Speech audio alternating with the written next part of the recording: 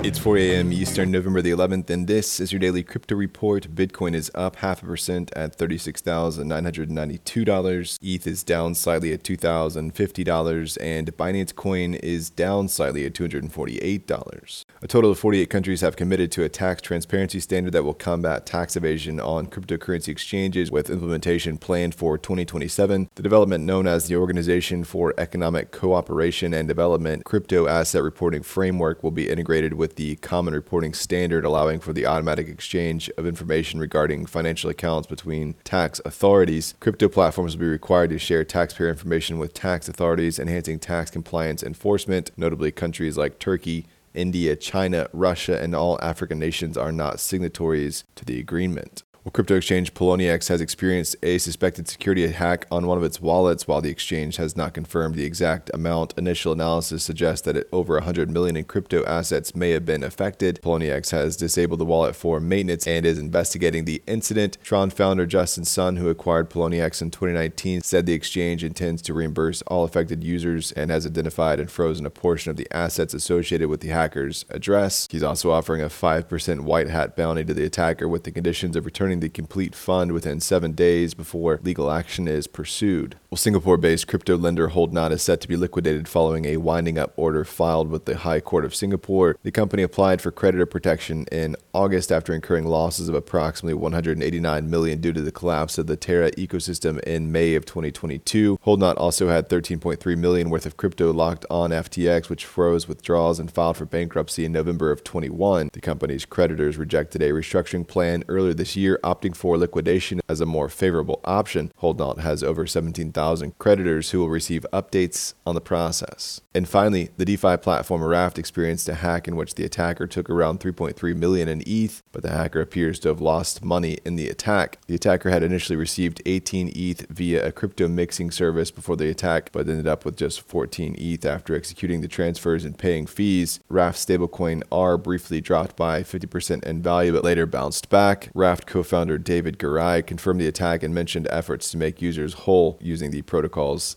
SDAI. Well, that's all for us today. Visit us at dailycryptoreport.io and listen to us everywhere else you podcast under Daily Crypto Report.